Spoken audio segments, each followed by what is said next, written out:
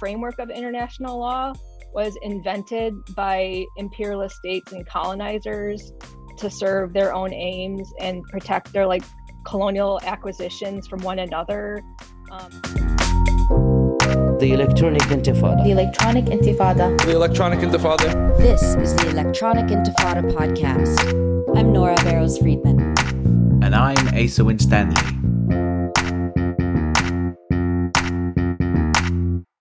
And welcome back to the Electronic Intifada podcast. I'm Nora Barrows-Friedman with Asa Winstanley. It's the end of the year, and we have a very special episode today. Yeah, we're excited to be joined by our two colleagues, Maureen Murphy and Tamara Nassar, to talk about some of the most important stories of 2021 from inside Palestine and from around the world. So, yeah, that's what we're going to talk about. It's a wrap-up of the year episode, and it's great to have you both on. Yeah, thanks for coming on, guys. Good to be with you both, and Tamara too. So we're going to cover a lot of ground today, but I wanted to start by having Tamara talk about her new story. Israel's cyber warfare industry had a bad year.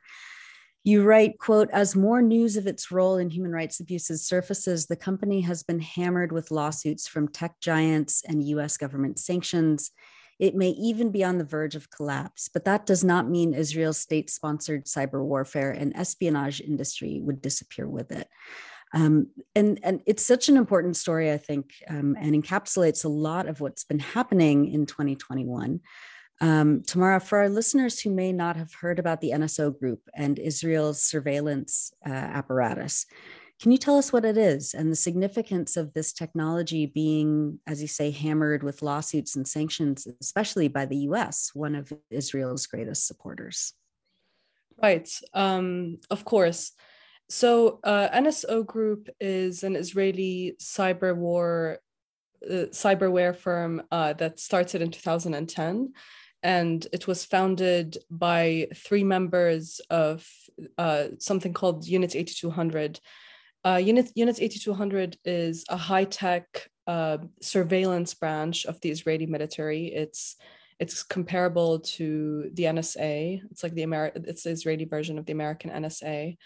And this branch of the Israeli military kind of specializes in spying on Palestinians in order to blackmail them. And there is this pipeline from Unit 8200 to Israel's surveillance industry.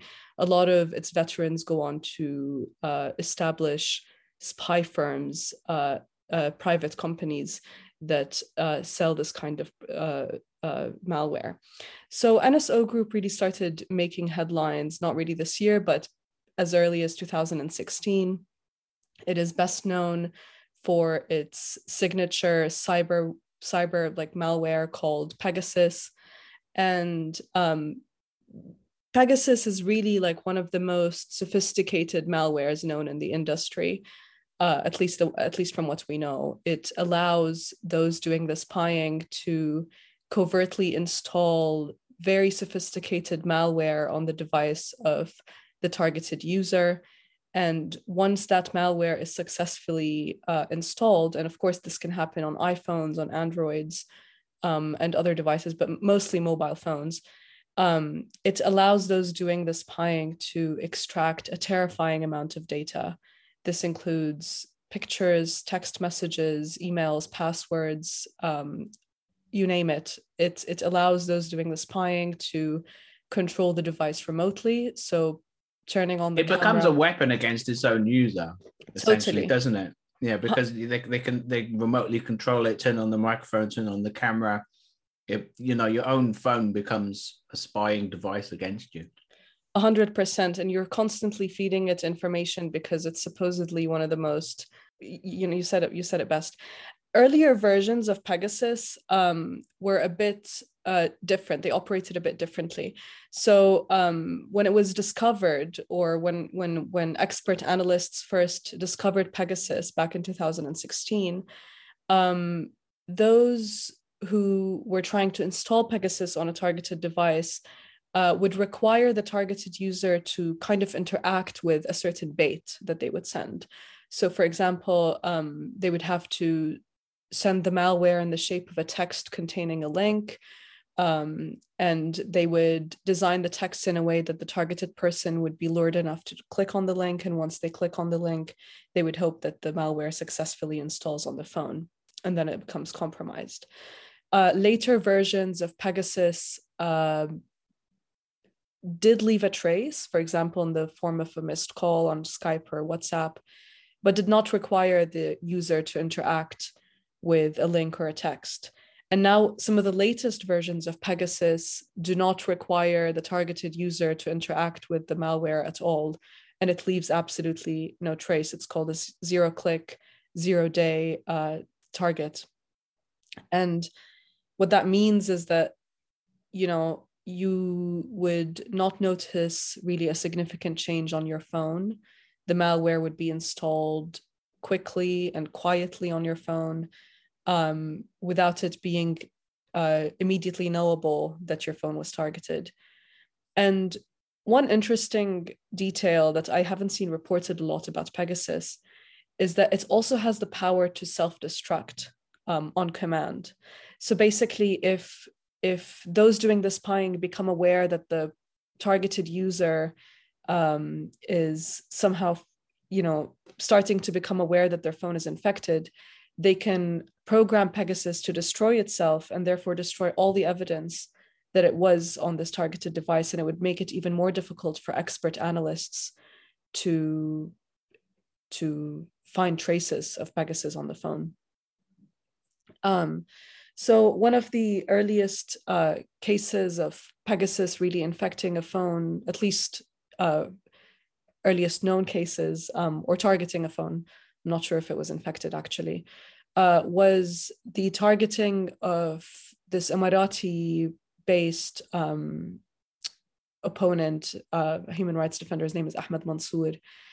He was sent a text basically saying there's new secrets about UAE torturing prisoners, and he forwarded the text to Citizen Lab, which is a research lab in Canada that has done good work and released some really good reports about NSO group technology.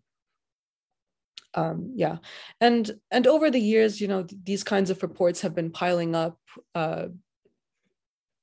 all kinds of lawsuits and reports accusing NSO group's technology of targeting journalists and human rights defenders and politicians and lawmakers, have all sorts of people being targeted by NSO group technology.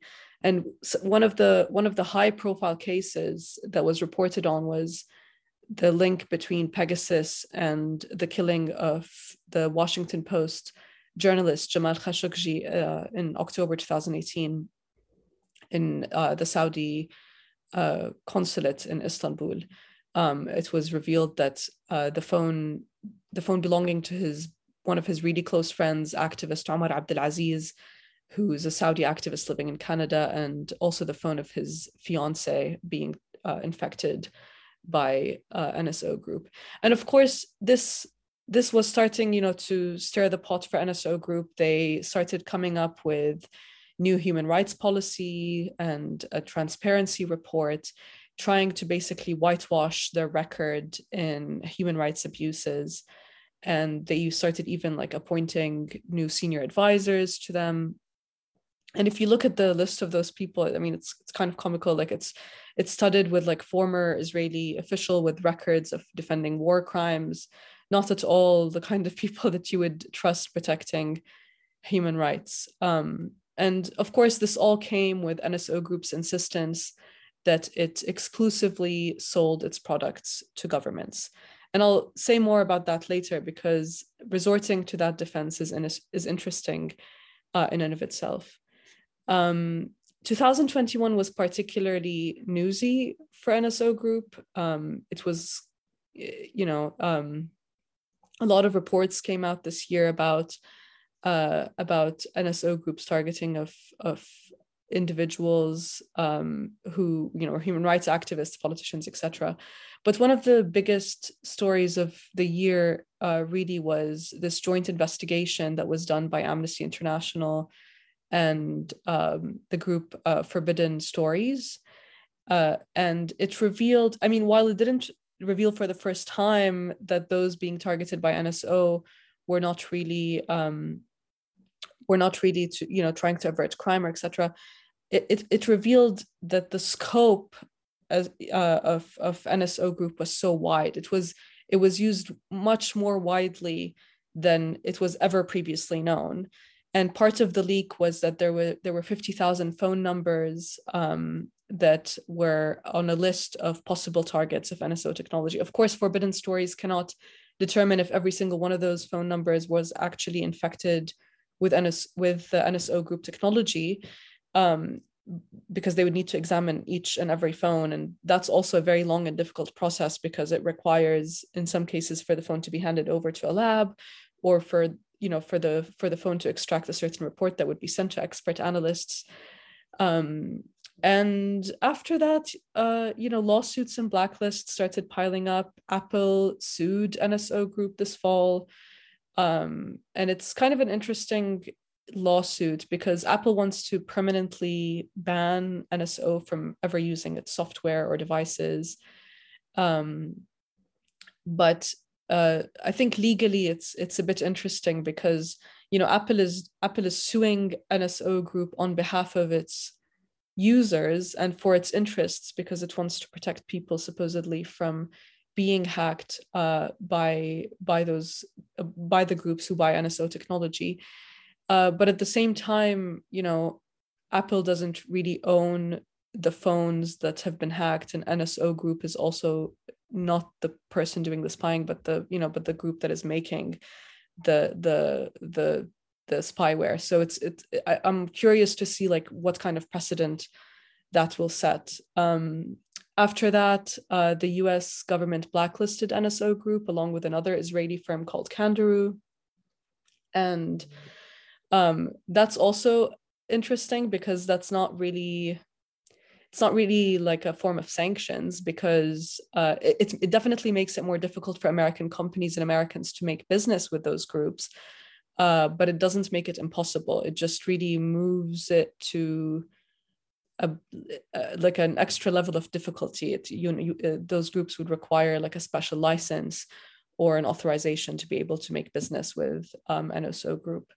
And almost a month after that came out, after the US government really blacklisted NSO Group, Reuters revealed in a special report where they cited some unnamed sources that 9 US State Department officials specializing in Uganda or are stationed in Uganda have been targeted by NSO Group technology. And after that, a group of US lawmakers, Democrats, called for sanctions to be instilled on NSO Group, and human rights groups are asking the European Union to follow suit and do the same thing. So that's really those are the major headlines about NSO Group this year. It's still unclear whether this is going to be kind of like the last nail in the coffin of NSO Group. But what's more interesting than that is, even if NSO Group is, Asa, like you say, sued and blacklisted into oblivion, what's more interesting is like what comes after that and what that means for the rest of Israel's cyberware surveillance technology industry.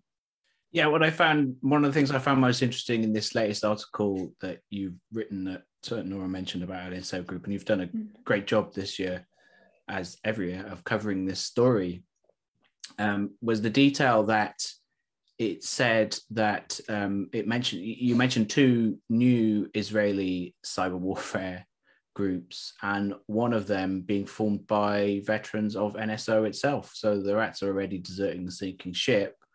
And you can imagine just the exact same things going on again, in a different company, in a different form. And it also makes you think that, Israel has been doing this kind of stuff for a long time, but it's, this particular company doesn't have a particularly good PR department, or is not particularly good at its software being undetected. Yeah, I mean, arguably, it's precisely those reports that at first were very good for NSO Group because it attracted clients. Like, certain clients would look at these kinds of reports in the beginning and think, wow, NSO Group has technology that can really do something really amazing. But I think it was, there was like an overdose at some point and it just became like a sinking ship, like you say. But it's true. I think now that NSO Group is really struggling to not really being able to keep up with the PR as it used to, there are definitely other Israeli companies that are waiting to see what would happen and trying to also attract clients from NSO. And the two companies that you mentioned are Quadream and Paragon. And like you say, a lot of them are veterans of either NSO Group or Unit 8200. So much, I mean, it's all like a cesspool of the same thing. They all come from the same roots and they're essentially trying to do something very similar. And the investors are also very interesting. Paragon has Ehud Barak, the former Israeli prime minister, as one of its investors. One of its selling points is that it's saying that it's not going to sell any of its products to authoritarian or undemocratic governments. And of course, like, so this is like the interesting part is that like the Israeli Defense Ministry and the Israeli government, I mean, NSO Group would not be able to sell its products without the Israeli government, without approval from the Defense Ministry. And it would not exist without it either, because all of its roots come from the Israeli military.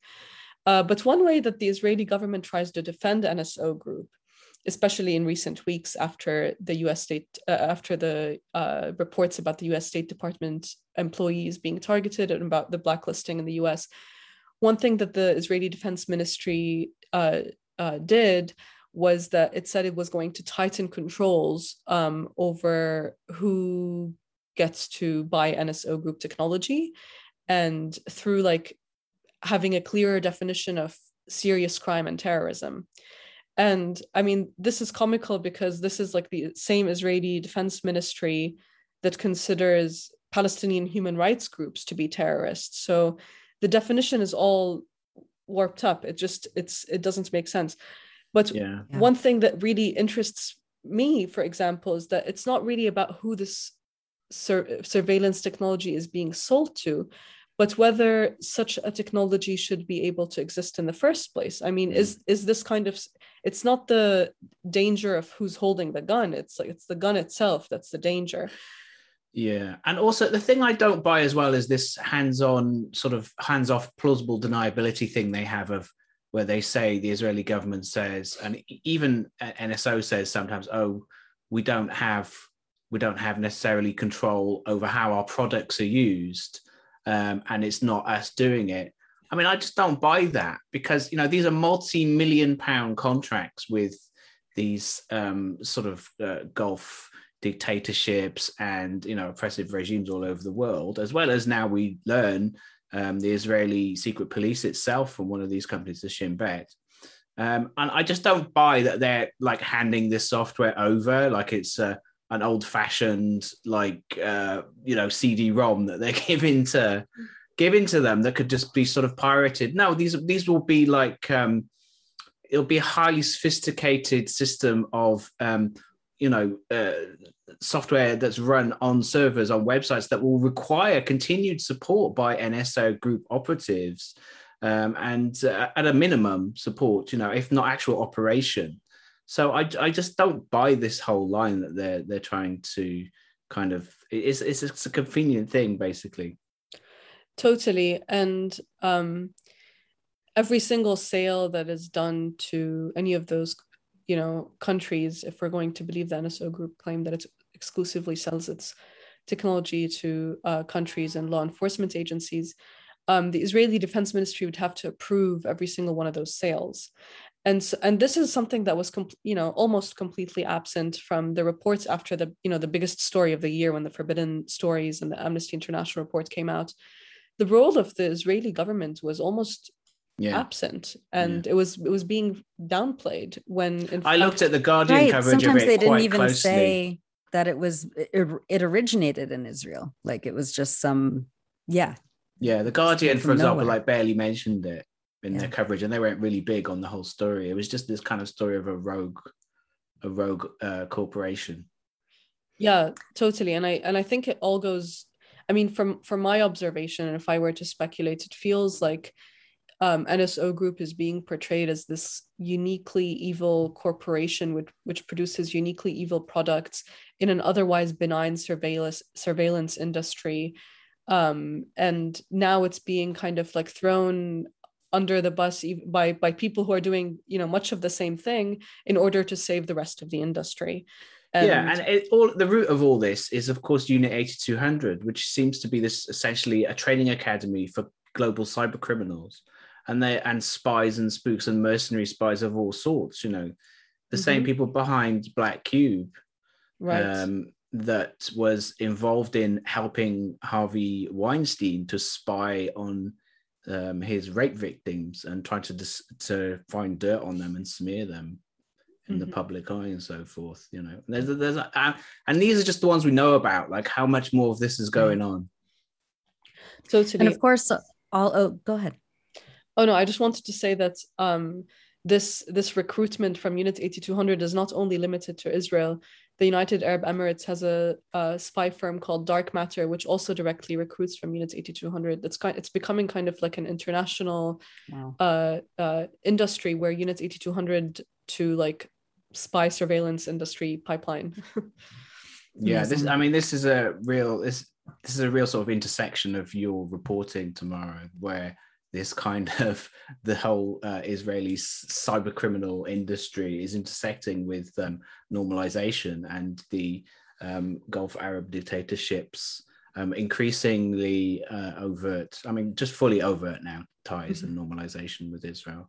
And it's interesting, like the role that this kind of played and must have played in the kind of recruitment of these, for want of a better word, the recruitment of these monarchies and Gulf dictatorships towards normalization with Israel, because they're sort of saying, we'll see the kind of things we can do for you, and an example of that is the exporting of these oppressive technologies. Totally. Way before any of the Abraham Accords were signed in 2020, some of the earliest reports of covert relations were these kinds of sales. And what the Abraham Accords really did, the Abraham Accords are the normalization deals that were signed between Israel and 4 Arab countries, the UAE, Bahrain, Morocco, and Sudan, brokered by the US. Is that they really made those countries into new markets for Israel's surveillance and war industries. And we can touch more on that later, but it was especially evident after Israel's massacre in Gaza in May.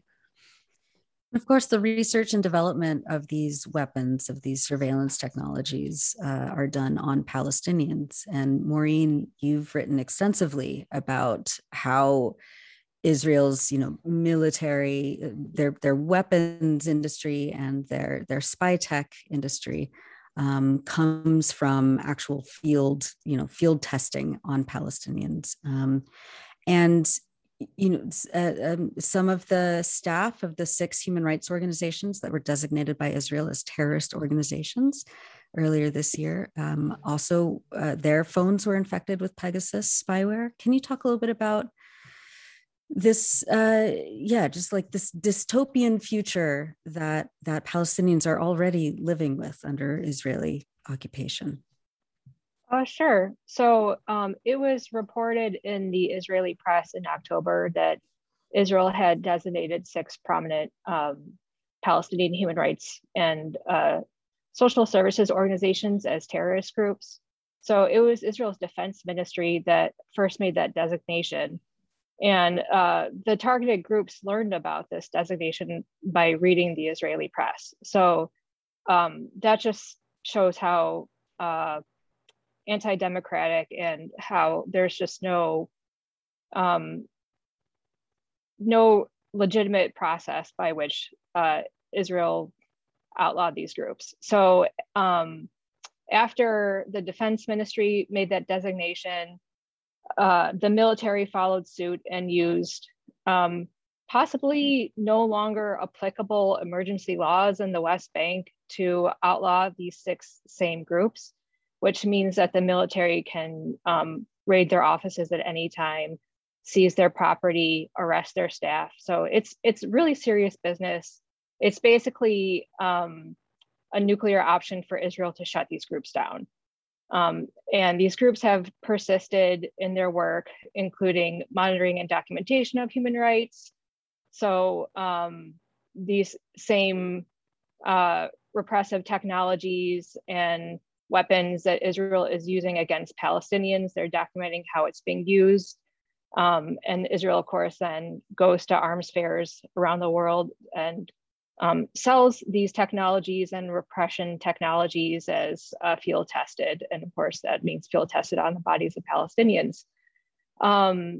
So at least 3 people we know of, and I think there's 3 other people who have remained anonymous, were targeted with NSO spyware on their phones. So I believe a field worker for Al-Haq, which is a human rights organization in Ramallah, Salah Hamouri, who is a lawyer for Al-Damir, and who is being, Israel is attempting to deport him from Palestine, and has been embroiled in a legal battle with the state for years now. And the director of BSEN, which is a Palestinian think tank, maybe that's not the right word, but those 3 folks have been determined that NSO spyware was detected on their phones after an expert review by Amnesty International and Citizen Lab. And going back to what Tamara was saying earlier about how invasive this Pegasus spyware is, the wife of Ubay Aboudi, the director of BSEN, described just the sinking feeling she experienced after learning that like their most intimate family life was being potentially recorded by the Shin Bet. So it's like basically like having the Shin Bet in your bedroom if you are like most people and like carry your phone around with you everywhere in your house. So yeah, I don't do that anymore. Yeah. Well, I say that. I try not to do that. Yeah. And while this was coming out about the 6 Palestinian organizations being targeted or being blacklisted as terrorist groups by Israel, the Washington Post came out with this big story reporting on this biometric database that Israeli soldiers are building to like photograph any Palestinian that they interact with, especially in Hebron, where they're like Palestinians have to like go through checkpoints just to get from one place in the city to another. And so there's a lot of like contact between the military and Palestinians living in Hebron. This is the new Blue Wolf thing that was just reported, right? Yeah. So just like they were gamifying it. So soldiers were being rewarded, and like units in the army were being rewarded for like taking the most numbers of photos of Palestinians, including children, to put in this biometric database. So like the level of surveillance in Palestine by Israel is comprehensive. And this is not new. Like when I was living there like 15 years ago, it's like if someone went to the DCO office, which is like the district coordinating officer, the Israeli military's officer, or the military, they could like bring up a map of a Palestinian neighborhood, and they would have every house, every person living in that house noted. So the level of surveillance isn't new, because they do this so they can blackmail people. If they find out compromising information about someone, they'll use that to try to get them to cooperate with the occupation, or they will use information against children to inform for the military about anything that the military might want to use against to break basically any Palestinian organizing and resistance to the occupation. But the advancement of the technology is the new thing. So Israel has always done this, but it has greater tools to do this now. And that's the novelty, I guess. Totally. Yeah, I mean, when the stuff about Blue Wolf was exposed recently, and you wrote about that, didn't you, Maureen? The Blue Wolf article, and I think it was published in the Washington Post. It's interesting because then you look back, you think about that, and you think, and then you see videos that you've already seen online before that. In a different light. So I remember there was one video of Israeli soldiers just invading a Palestinian home in the middle of the night and just taking photos of the children. And you think they were probably trying to get these prizes for this Blue Wolf thing, as they, as you said, they're gamifying it. Absolutely insane stuff. Again, it's not new because, when I was living in the West Bank as well, it was the same very common scenario for Palestinian homes to just be sort of invaded and raided at any time at the whim of the soldiers and the officers in the area. But it's this new sort of insidious level of technology that has really brought the surveillance level to an almost absolute level, it seems. Yeah. And it's like ironic isn't even, I don't think, doesn't have the gravity to describe.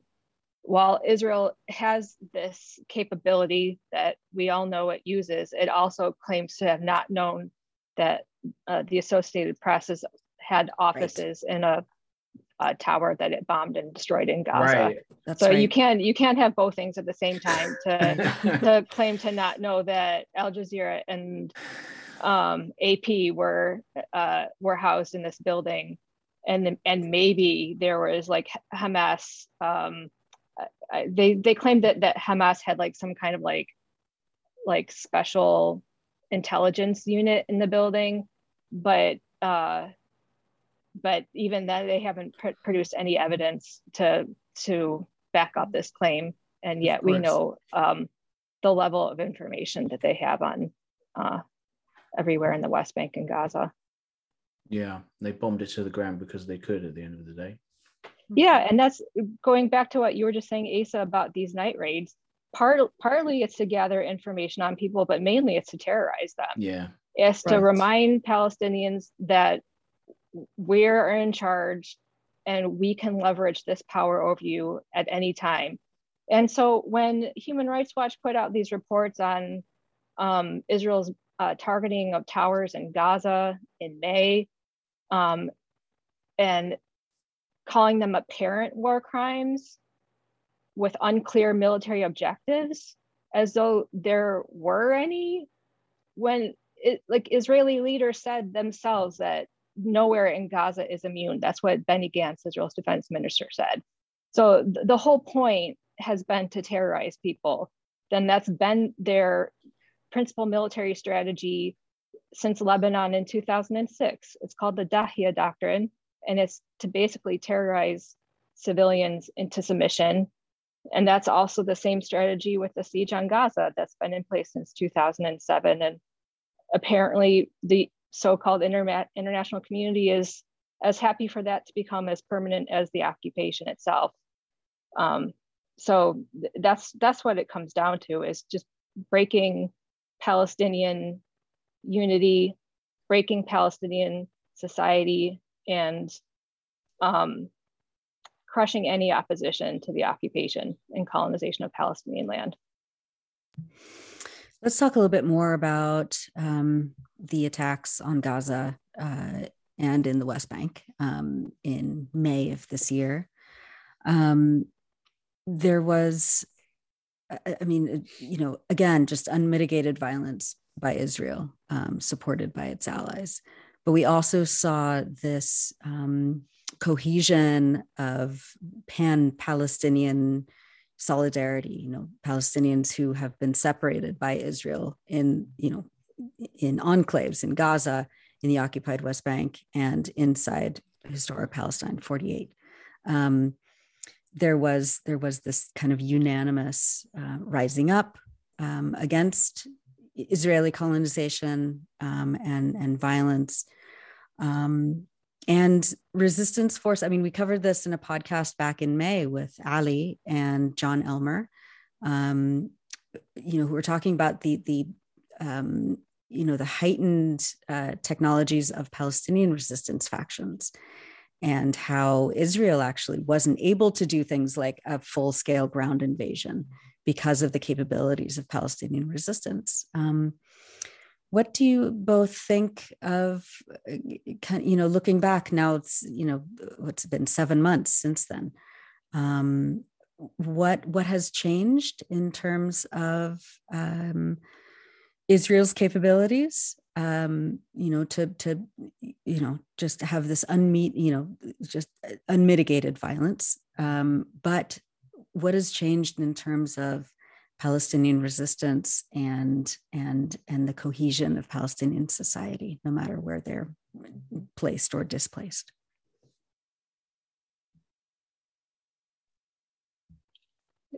Tamara, do you want to go first, or do you have any sure. first thoughts?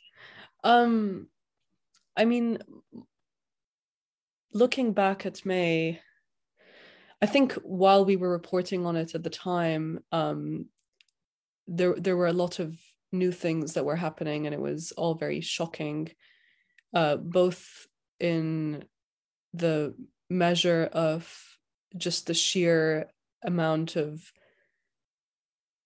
brutality that Israel was unleashing on Gaza, but at the same time, at the resilience of the resistance.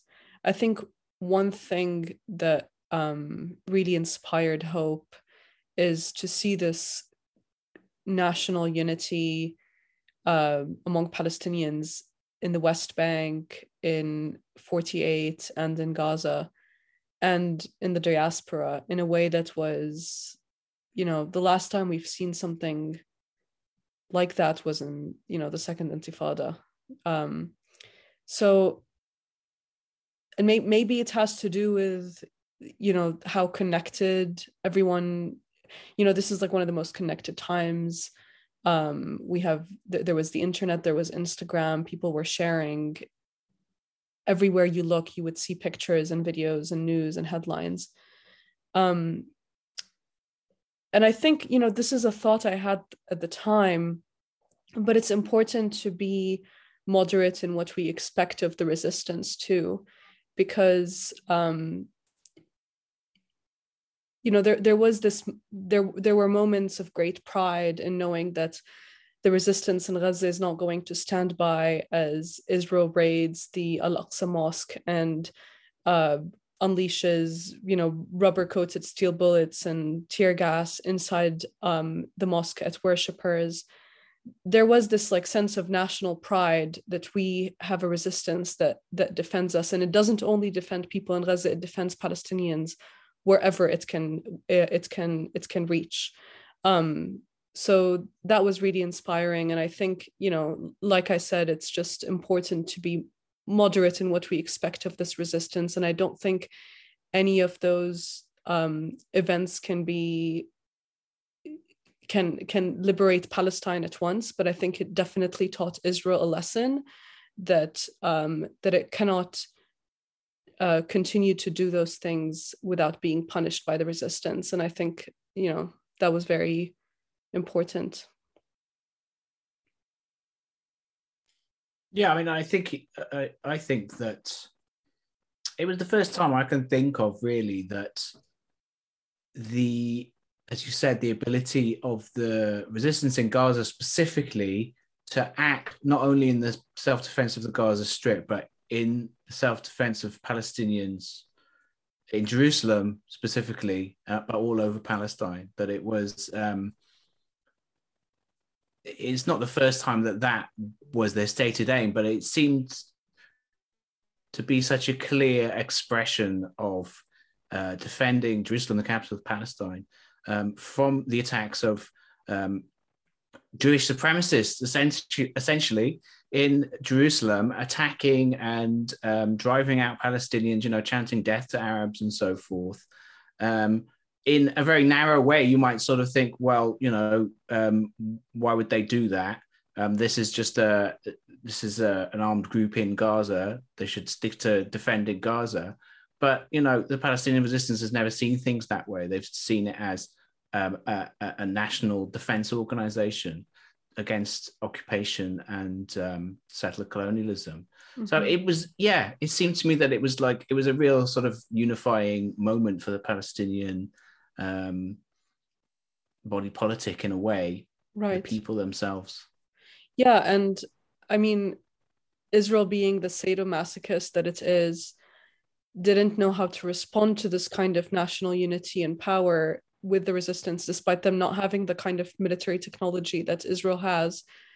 And so it did things like bomb the Associated Press building and Al Jazeera building. It obliterated entire families in their homes, because that's the only language it knows how to speak, which is like punishing the weakest people in Gaza in order to try to, like you described, Maureen, the Dahi doctrine, try to force them into submission. And still, that was not possible. Yeah, I think it points to, so Palestinians in Gaza are never going to achieve like a clear and decisive military victory over Israel in like the conventional military sense, but that's not what a resistance and guerrilla organization is even going to aim to do. Just surviving and like clinging on to your ground is a victory. And when we see headlines like we are this week, the AP had a story basically saying, well, it's been 15 years of siege and Hamas isn't going anywhere. So Israel is having to learn how to live with Hamas. And the fact that Hamas has been able to develop and improve its capacity of its armed wing under this comprehensive blockade is something. I agree with Tamara that we should speak with some sobriety about the resistance. Like it's not helpful to glorify things necessarily, but we can recognize that they were able to develop an arsenal that they said, and Israel seems to believe, that they could launch rockets towards Tel Aviv and shut down the country for months. I fully agree with that. And I think at the same time, the other side of that is that we should continue to sort of speak out against this. There is this really annoying tendency among some sort of Western leftists of sort of saying, oh, well, they're just firecracker rockets out of Gaza. And I totally downplay it. I said that at the beginning of so I'm going to own up to that. But that was to say that you can't compare Israel's bunker buster bombs to what Palestinians have. And yet that is what groups like Human Rights Watch do when they unequivocally condemn the firing of unguided missiles from Gaza versus Israel's, high precision guided missiles that they launch into the middle of the most densely populated place on the planet. Right. Right. But I disrupted your thought, Asa. Sorry. I was just owning to. Wow. When did you say that? I said it on Twitter at some point just because, people will say, well, what about Hamas's rockets? What about the rockets? What about the rockets? But the rockets are the only way that Palestinians under blockade in Gaza have any leverage over Israel. And what do you want Palestinians to do when people in the Democratic Party are against the boycott, divestment, and sanctions movement? So they're against any Palestinian form of unarmed organizing, and they condemned that. Yeah. And then Palestinians don't have any right to self-defense using missiles under blockade for, more than a decade that has like paralyzed life in Gaza. I think the best response to what about the rockets probably came from Yahya Sinwar in his interview after the war, when he said that, okay, then, well, give us guided weaponry then, right? Which we don't have, Right. But at the same time, he made it clear that we're not targeting women and children. We're trying to target military targets inside so-called Israel.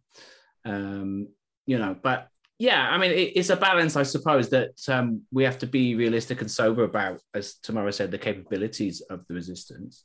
But that also includes, I wasn't really including you in this, Murray, but I do think there is a tendency to kind of, from some Western leftists, kind of discount armed resistance altogether. As as illegitimate in the first place when it comes to Israel uniquely for some reason, and also just to say, well, it can't win, which is just historically not true. Like it's historically and factually not true.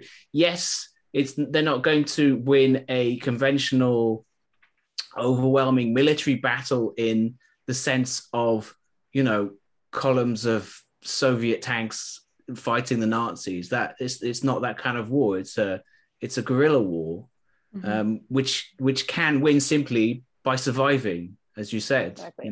Right. Yeah.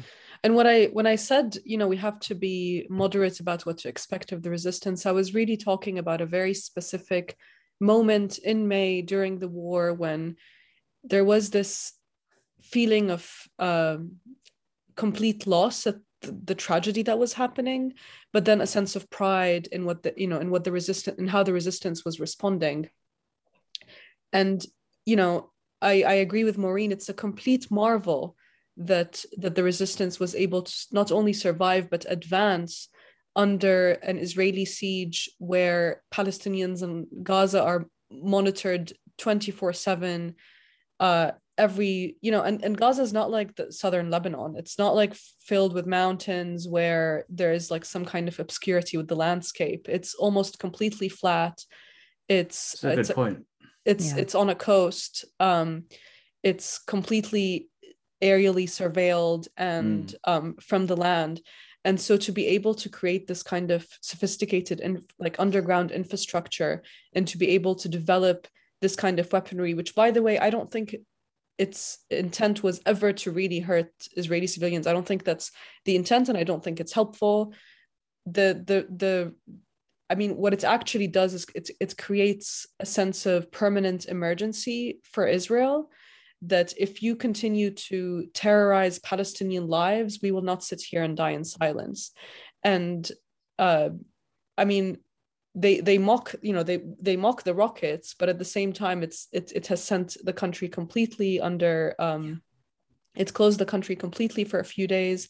The airport's closed, and that's cost Israel millions of dollars for its economy, for its tourism, and most importantly for its image. The rockets are the most complete form of BDS because the artists can't fly into the airport then. The two rocket solution. Yeah. And Israel has no military solution to the rockets. Like no. it can't defeat, like it can try to bomb like individual rocket units, but like it's never going to be able to wipe out that capacity of the resistance. And it's proven to not have any solution to the tunnels that are underground in Gaza. There was a very interesting analysis in I think the London Review of Books by A.L. Weitzman in the last week or so, and it had a very good title. I think it was called Tunnel Vision, something about Israel's military strategy in Gaza. And during the worst night of the war, we saw many Palestinians tweeting just with, like, they never, in all the successive wars that Israel has launched on Gaza, one, the next one worse than the other, people had never experienced like the physical sensations of, I think it was the night of May 13th when Israel dropped some, I think 450 one-ton bombs that had a delayed detonation, so they would be embedded in the ground and then detonated. So it was like created earthquake-like effects that could be felt within Israel. Yeah. So that was something that hadn't ever been experienced before. And what Israel was trying to do, and this was under the direction of Kochavi, who had become famous and renowned for his strategy of basically busting through the walls in Nablus's old city during the siege in 2003 during the Second Intifada. His strategy was to, what Israel was trying to do on the night of May 13th was they made it appear as though they were going to launch a ground invasion. And so they used the foreign press to report this. They made it seem like that they had tanks lined up along the boundary in an effort to draw Hamas into like Hamas's fighters into like a certain concentration in the tunnels, and they would target that. And the goal was into one fell swoop to basically like incapacitate the resistance in Gaza. And they were very confident, it seems, that this was going to work, and it didn't. So at first, the Israeli claimed that it had that was a major victory, but in the months that followed, there was acknowledgement in the Israeli press, at least, that it was actually a major failure because they did not achieve, Hamas did not fall into the trap that they wanted to. So, you know, you can look at the situation in Gaza now, it's as bad as it ever was. And that's maybe what I'm saying by like, I'm wary of, you know, glorifying, like, especially for people who aren't Palestinians living outside of Palestine, to say like, you know, steadfastness and samud and all this, you know, when it like everyone in Gaza knows somebody who's like the social economic effects of the siege and Israel's constant punishing of Palestinians in Gaza for refusing to surrender the armed resistance has such a profoundly negative impact on people there. I mean, everybody knows somebody who's attempted to, you know, go on smuggling boats to Europe. Suicide rates are really high. And young people just don't see, there's like no future for them on the horizon.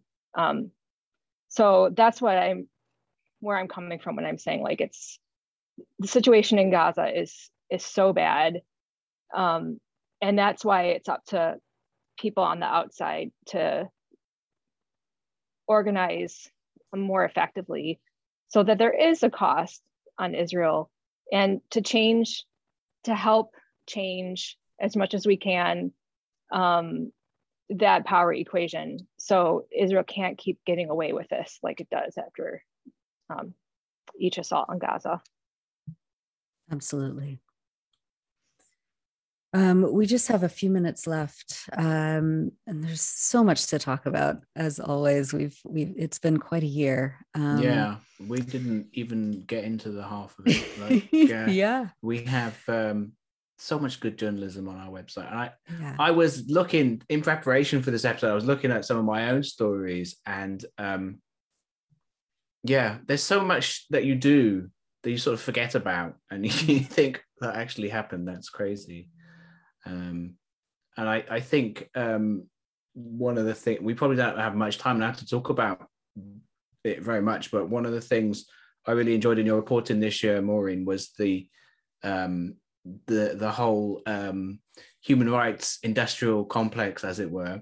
Mm-hmm. And your articles criticizing Human Rights Watch and others for their coverage of Palestine in a really kind of, I mean, you've alluded to it already in this conversation, really. And maybe, could you talk maybe just a little bit about that? Yeah, so after the May War, sometime in August, Human Rights Watch started publishing these reports that detailed Israel's bombing campaign in Gaza during May. And their first report was really harrowing reading because they include testimony from Palestinians that just like it was very difficult to read. So I want to acknowledge that. I don't envy you these stories, you know, because they are. I mean, it's traumatic just to read about it, let alone to go through it, you know. Yeah, so I mean, so I'm trying to give Human Rights Watch credit where credit is due. Like, it's important to do this documentation, but their framework, their analytical framework, is just so so narrow.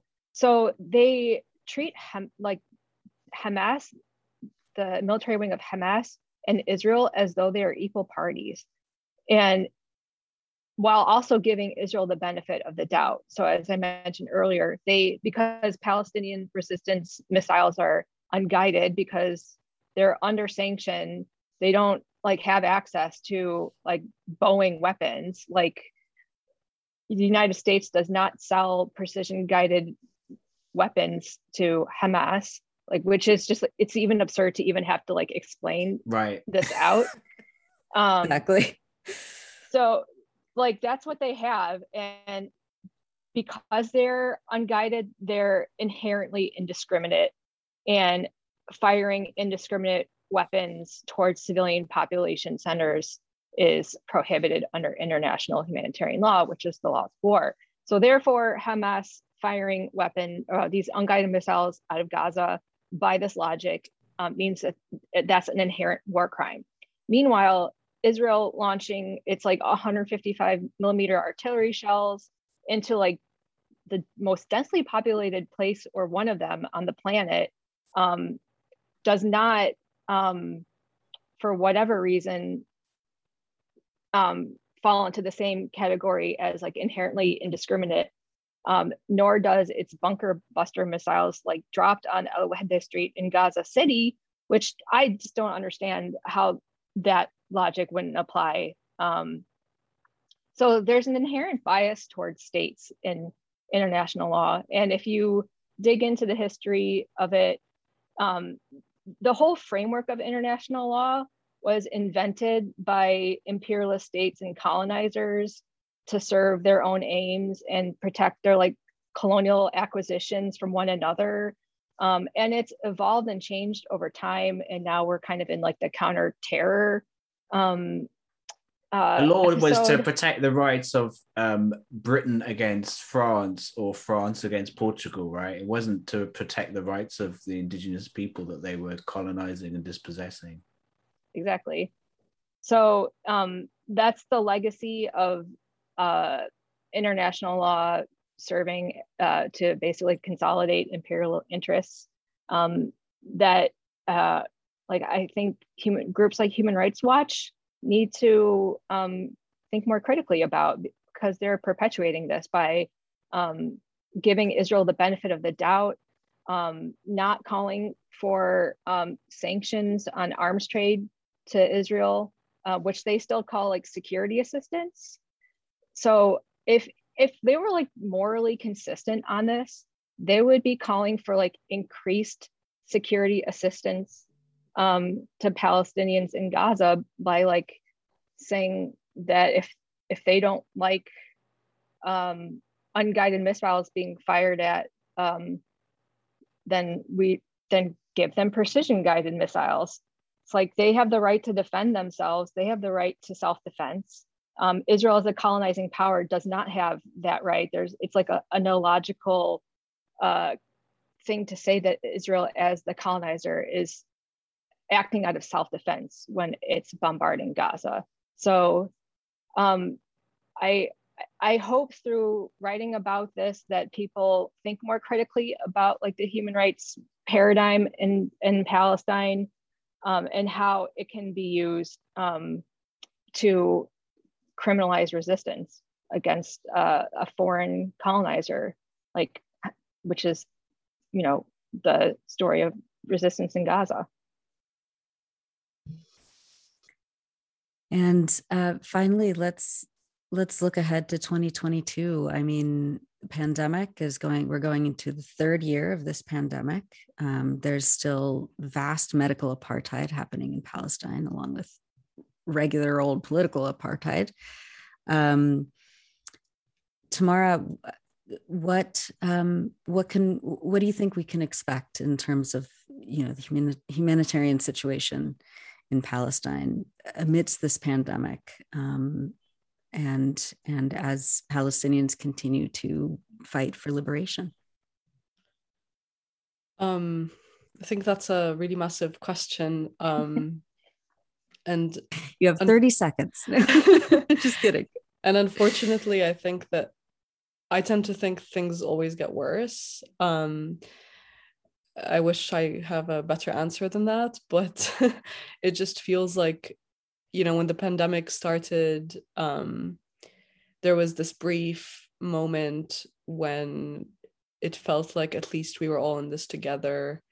We were on the brink of something really massive, and it was difficult to understand what to expect. And of course, the pandemic kind of exacerbated all the already existing injustice in the world. And so this, everything just became clearer and even worse. But in, first this tragedy, then as farce in like 2021 was all about the vaccine inequality. And it started to feel like more divided with COVID, with people, trying their best to move forward and away from this pandemic, and vaccine inequality and people who refuse to take the vaccine, and etc. And so it's hard to make a prediction or to speculate. I try not to, and it's also hard to be hopeful, but we have to just keep doing the work that we're already doing. And I think that's really all we can do. And Maureen? Well, I'm very curious to see what happens with the case of Palestine at the International Criminal Court. So going back to what I was saying earlier about international law being something that can be used basically, or the bias towards state against like guerrilla resistance. So far, the new chief prosecutor of the International Criminal Court, just to go back a little bit, in March of this year, still 2021 for a few more days, in March of this year, Fatou Bensouda, the chief prosecutor at the time, opened a formal investigation into war crimes in the West Bank and Gaza Strip. And that concluded a 5-year preliminary investigation, which on top of that was on top of another preliminary investigation. So it's been a very long and prolonged process with the ICC. Whether Karim Khan, the new chief prosecutor of the ICC, who took Bensouda's place after her term expired in June, actually pursues Palestine, that's the big question. Seeing is believing, is how I'm feeling about that. It's the case of Palestine at the ICC is basically a legitimacy test for the court, which has thus far only prosecuted African nationals. And Palestine is a lot of the main funders of the ICC. So like Canada and European states are against an ICC investigation in Palestine. So it's a test of the independence of the court. I think Palestine could be the thing that makes or breaks it. So I'm very curious to see what happens. It could be, to going back to what I was saying earlier about the bias in international law toward states, it could be, and other people have who know more about international law and pay attention to the ICC very closely have said that it could very well be that the ICC goes after only the lowest hanging fruit, which would be like Hamas and Gaza.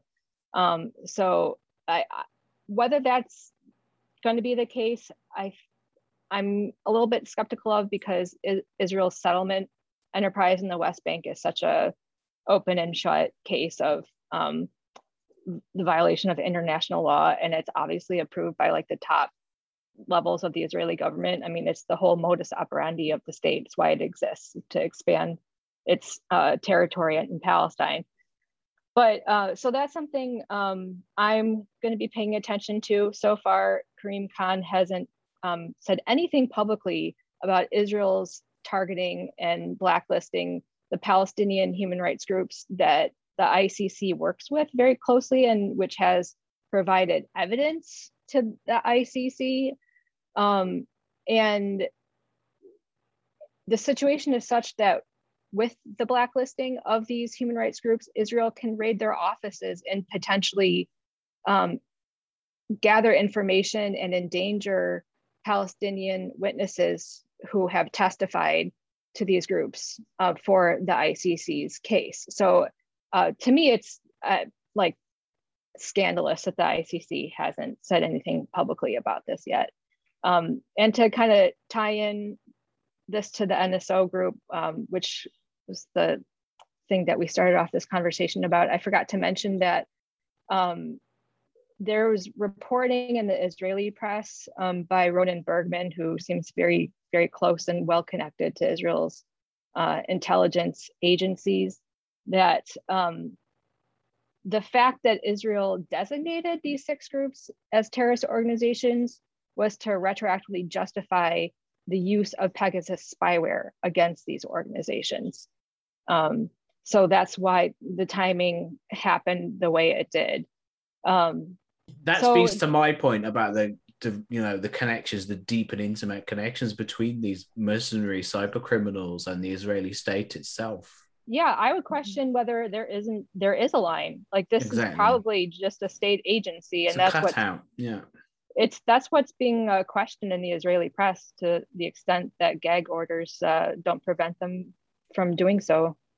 Yeah, which is why it's totally comical that their only line of defense is how can we use these products more ethically, which, it's just Ooh, sorry about that.